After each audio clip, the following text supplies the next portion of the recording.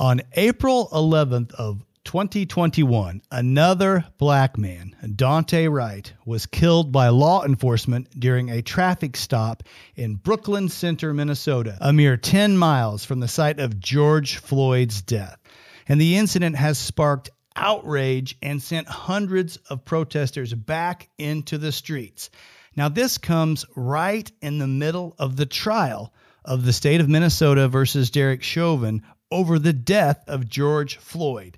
And as the mayor of Brooklyn Center stated, he said this could not have come at a worse time. So we're going to get you caught up to speed as to all of the details that we are aware of as of the filming of this episode as to these tragic events.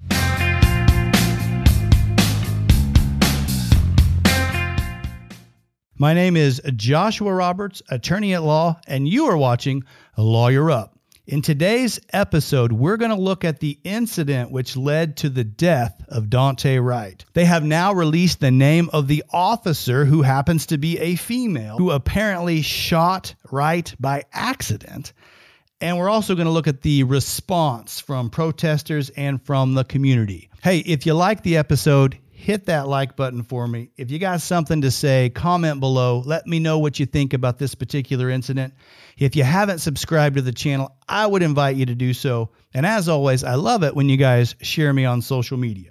And remember that Lawyer Up is now available in all major podcast formats. So let's get to it. On Monday, the police department released the body cam footage from the officers that were involved in this incident.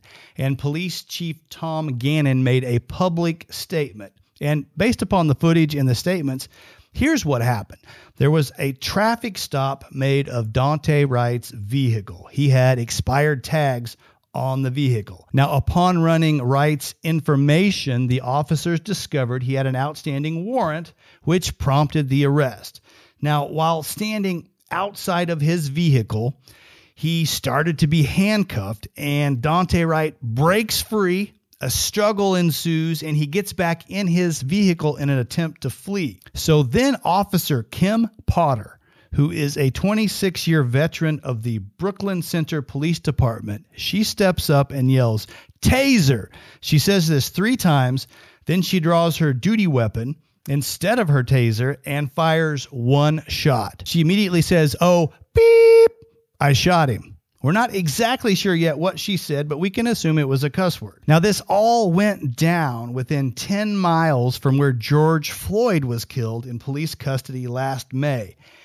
Wright, in this particular instance, was shot once, and he actually died shortly after being shot. However, immediately upon being struck, he drove the car away, traveling several blocks before he hit another vehicle and then ultimately passed. Now, Wright's death has set off protests and unrests, and on Sunday night was ruled a homicide by the Hennepin County Medical Examiner. That's the same office that declared the homicide with George Floyd in his case.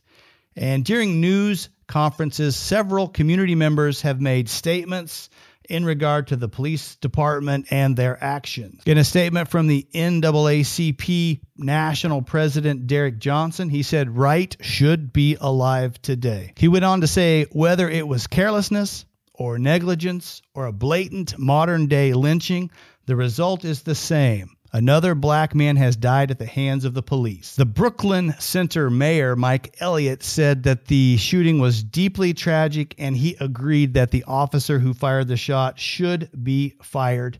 He later announced that city council had given his office command authority over the police department. He indicated this would help streamline things and help establish a chain of command for leadership. This obviously set off a lot of unrest in Brooklyn Center, which is a suburb of Minneapolis. Minnesota Governor Tim Walz imposed a curfew and said that they have the largest police presence in Minnesota history in and around that area right now. Despite that, crowds began gathering outside of the Brooklyn Center police station Monday afternoon, with hundreds of people showing up by nightfall with frequent chants of Daunte Wright. About 90 minutes after curfew began, police started firing gas canisters and flashbang grenades in an attempt to disperse the crowd. However, a lot of people in the crowd were ready for this. A lot of protesters were wearing gas masks, and they were picking up smoke canisters and throwing them back towards the police. Ultimately, about 40 arrests were made, ranging from curfew violations to rioting by the Minnesota State Police. This incident also sparked protests from around the nation. There were demonstrations in New York City where protesters blocked roads, but no arrests were made. A crowd gathered in Oakland, California. About 200 protesters marched towards the police precinct in Portland, Oregon. In Louisville, Kentucky, where Breonna Taylor was shot by police over a year ago, protesters blocked traffic with tables and chairs. In Los Angeles, there was another group that got together. And there are people all around the country that are, again, rallying because of this type of an incident. Even Vice President Kamala Harris got in on the action. Here was her tweet. "Prayers are not enough. Daunte Wright should still be with us. While an investigation is underway, our nation needs justice and healing, and Daunte's family needs to know why their child is dead. They deserve answers." And that's from the vice president. So that's what we know about this incident at this time. Assuming traditional protocol, the officer will probably be fired. This is a different scenario than with George Floyd's case, as this one appears entirely accidental. So we're looking more with the involuntary manslaughter type of charges rather than the murder charges that we saw leveled against Derek Chauvin for his actions with George Floyd. Regardless, it'll be interesting to see how this situation unfolds. As more details come out, I will share them with you. We'll see how the protests unfold. We'll also see how potential criminal charges against the officer are filed. So that's the episode. I hope you enjoyed it. If you did, smash that like button for me. If you got something to say about the situation, then comment below. If you haven't subscribed, subscribe to the channel for me. And as I mentioned, I love it when you share me on social media. My name is Joshua Roberts, attorney at law, and you've been watching Lawyer Up.